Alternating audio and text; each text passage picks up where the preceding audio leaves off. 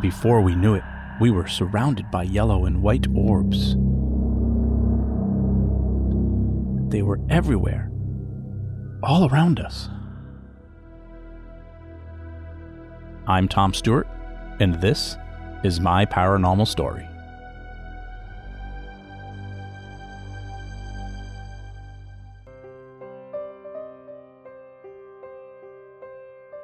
Before I start this episode, I want to give a shout out to a few supporters.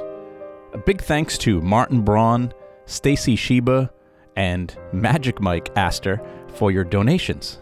Podcasts cost money, and you guys are always helping me keep this one on the air, so thank you. If you'd like to become a supporter of the podcast, just visit my website at myparanormalstory.com and click on the donate button. Or if you want, you can buy me a coffee as your way of saying thanks. Just go to buymeacoffee.com/myparanormal. Also, this week, I want to thank Ken DaCosta and George Lopez for supporting my podcast and having me on as a guest on their YouTube show called Dead Air.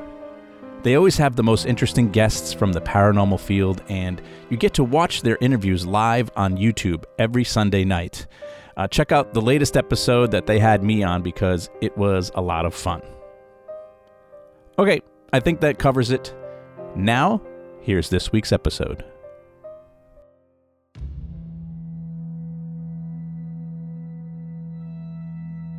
Recently, I had the pleasure of going on my first paranormal investigation in 4 or 5 years now.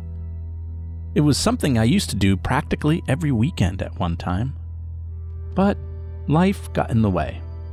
I became so busy with work and other things that I just didn't have time for paranormal investigation anymore. I've been lucky enough to be able to stay involved in one way or another, though, by maintaining the friendships I made along the way and by consulting people from time to time, either in person or on the internet. But recently, a haunted business reached out to me about doing an investigation. And of course, I passed the case along to my good friends in Rise Up Paranormal, and I got to join them on the investigation. It felt so good to be back in my element, researching, experimenting, and reviewing evidence. And I realized that I miss it. So even though my life is still busy, I'm hoping that going forward, I'll be able to find time to go on a few more investigations. However, this episode of the podcast isn't about that investigation. Perhaps I'll share that story with you another time. As I was in my basement, literally blowing the dust and mold off my investigating equipment, I came across my old case files. And as I was flipping through them, I found a few interesting ones. One thing we always took seriously when it came to being a paranormal team was cases that involved families and homes, especially those with children. They always took priority. Now, for privacy reasons, let's call this family the Parkers. The Parkers were a small family. A mother, a father, a young daughter, and a large Great Dane. They lived in a modest home near a wooded section of Exeter, Rhode Island. It was the mother, Mary, who reached out to us. She told us her daughter, Lily, would sometimes be heard talking to someone in her bedroom at night. She claimed it was a little boy, and they would talk and play games and laugh together. But on some nights, when the little boy wasn't there, a large man would sometimes appear instead. And he would frighten her to the point that she was afraid to sleep in her room. And, well, that was more than enough to convince us to pack up our cars and head down to that home. But there was so much more.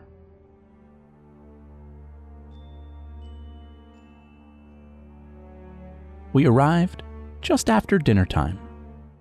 The family had just finished cleaning up as they invited us in. Everyone in the family was super nice and pleasant. Even the Great Dane, Scooby, who was more like a small horse than a dog. And he was just as excited to see us, as he was knocking stuff over while running around the house like a goof.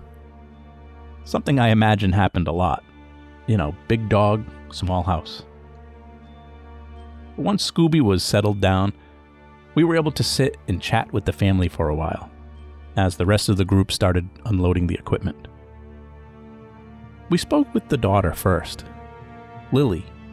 She was 9 years old, an only child, and looked just like a mini version of her mom.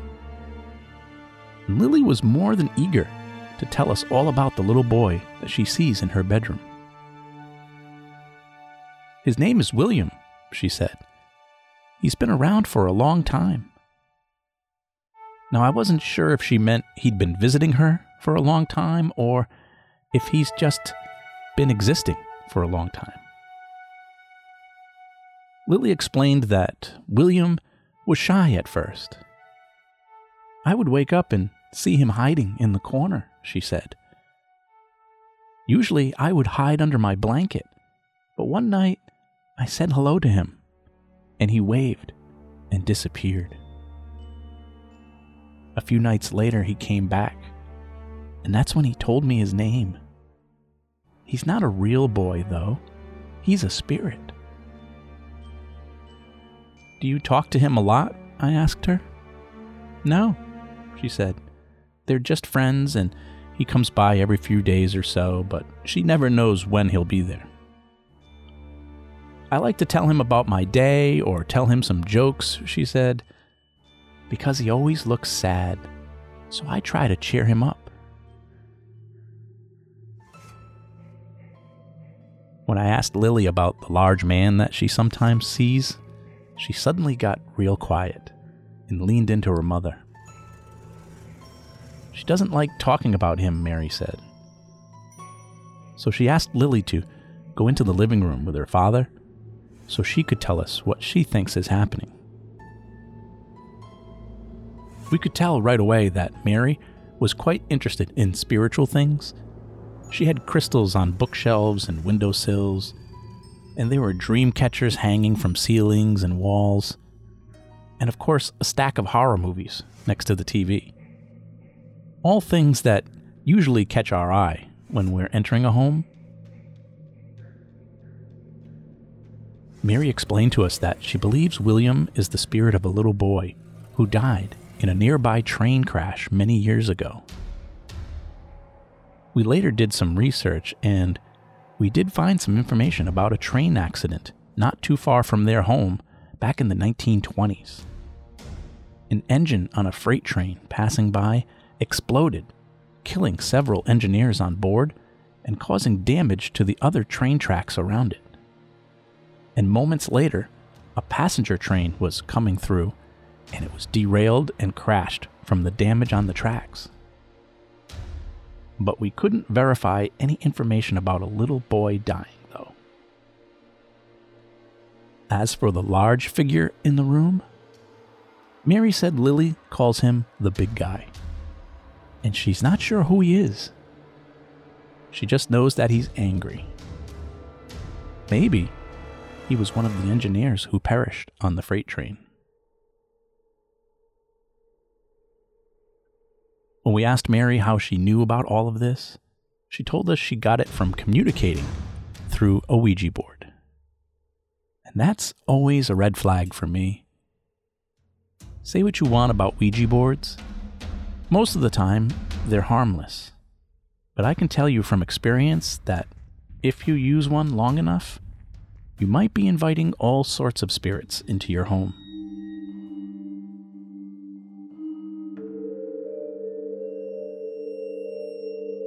As Mary was finishing up telling us about her Ouija board session, Lily came running back into the dining room, yelling, "I want to tell him about the big guy. I want to be brave and tell them." And she did. She told us all about him. "He's big and dark, like a shadow," Lily said. "When I first saw him, he started walking towards my bed, and I hid under the covers, hoping he'd go away. But I could feel him getting closer and closer. So I screamed. And when my dad came running in, the big guy was gone. He makes my room stink like a chimney when he's in there. So now whenever I smell that smell, I sleep with Mommy and Daddy.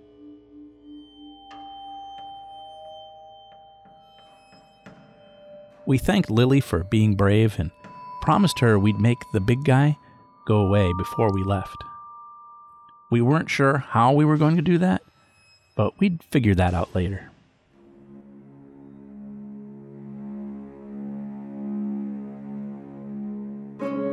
Mary took us on a small tour of the house. First, she showed us Lily's bedroom. It was small, with a couple of windows, a closet, a bureau, a small bed, and more dream catchers. Then she led us down into the basement, where she told us about a dark shadow that she sees down there. It's not the big guy, it's someone different, Mary explained.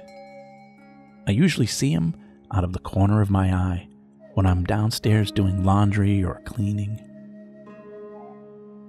But it wasn't until Nick, the father, saw it one night that he finally agreed to let Mary reach out to us. Nick was friendly, but had been mostly quiet all night. He let his wife do most of the talking. He told us he was a skeptic for the most part, and at least until he saw the shadow in the basement too. I was downstairs working on one of my models, he said, when suddenly out of the corner of my eye, I saw a person standing across the room. I turned thinking it was Mary, and all I could see was a tall black figure, way too tall to be my wife. I jumped out of my chair, knocking everything over, and when I looked up, the shadow had disappeared. The family's basement was small and cluttered with a lot of stuff. It had a low ceiling and some old, dim light fixtures. There was a couch in the middle of the room and a small TV against the wall. On the far side of the room, there was a workbench, surrounded by shelves and cabinets, all full of model cars and planes, plus paints and glue.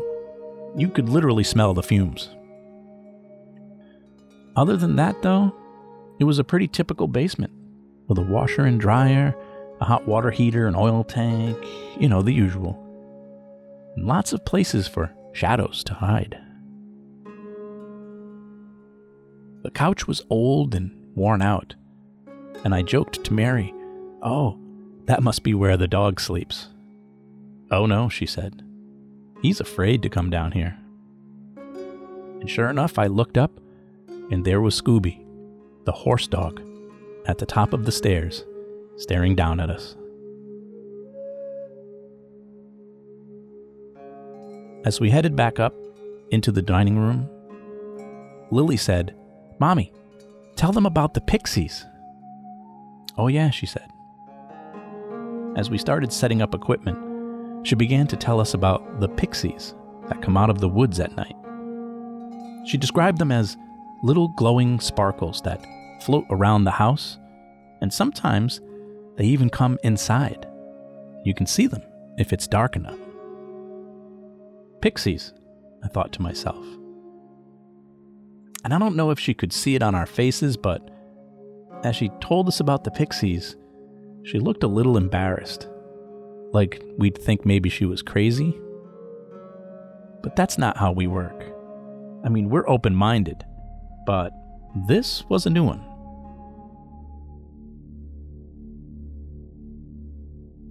We tried conducting EVP sessions in all the rooms. Now, EVP stands for Electronic Voice Phenomena. It's when we ask questions to the spirits and hope that they'll answer us by imprinting a voice or some words onto one of our recorders. But unfortunately, we didn't have much luck. At one point during the night, though, I was taking a break and sitting in the living room when David, one of the other investigators, came over and said, "What?" I just looked at him. I didn't say anything. You didn't just call my name, he asked me. And I chuckled, no, it wasn't me. And he was like, no, seriously, I just heard you call my name. It was your voice, and it came from the living room. But I swear, I didn't call his name. And when we reviewed the audio later, none of us heard me or anyone calling his name.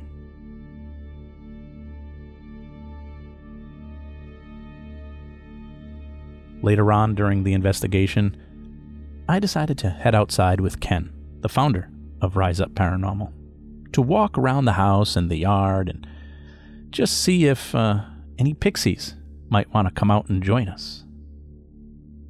We walked around in the front yard, chatting about baseball and whatever, and then continued around to the side of the house.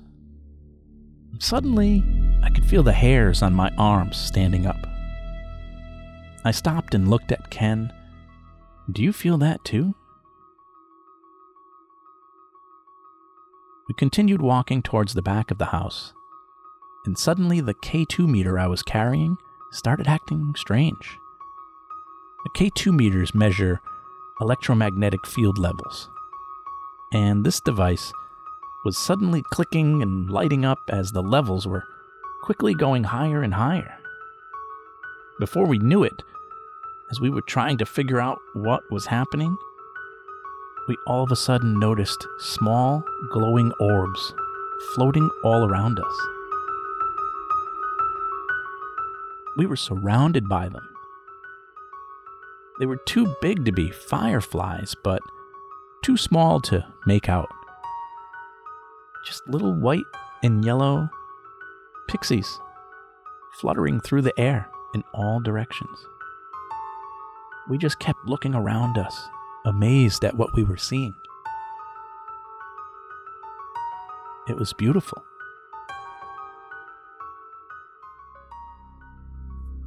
Then suddenly, out of nowhere, a burst of air went rushing over us. It shook the ground and all the trees in front of us.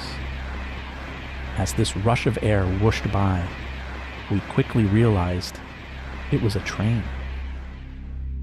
A commuter train flying down the tracks, located in the woods right behind their house. And as the wind settled and the train zipped off into the distance, the pixies faded away.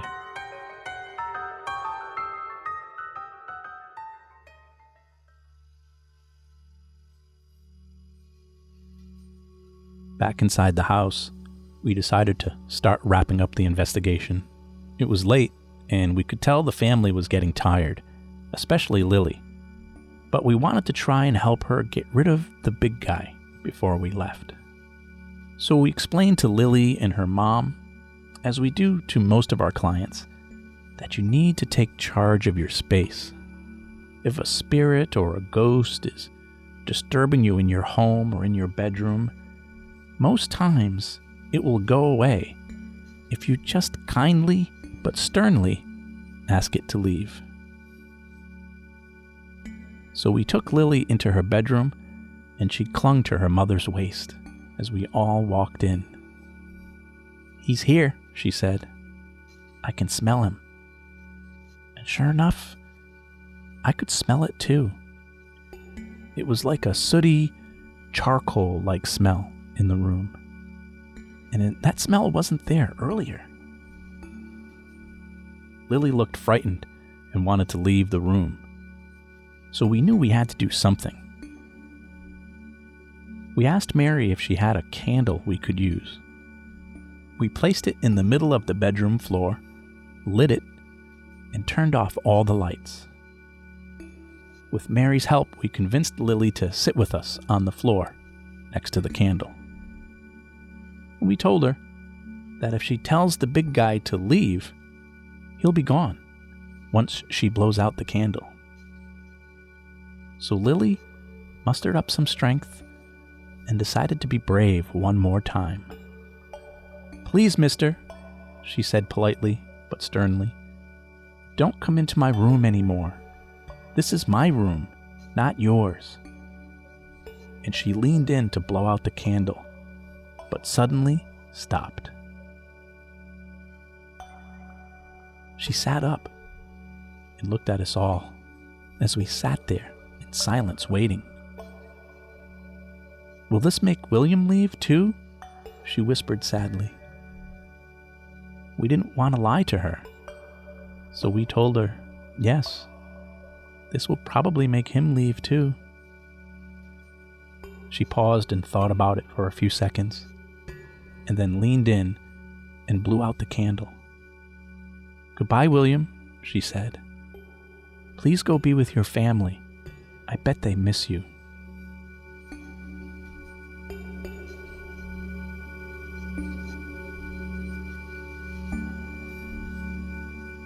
My Paranormal Story is written, produced, and narrated by me, Tom Stewart.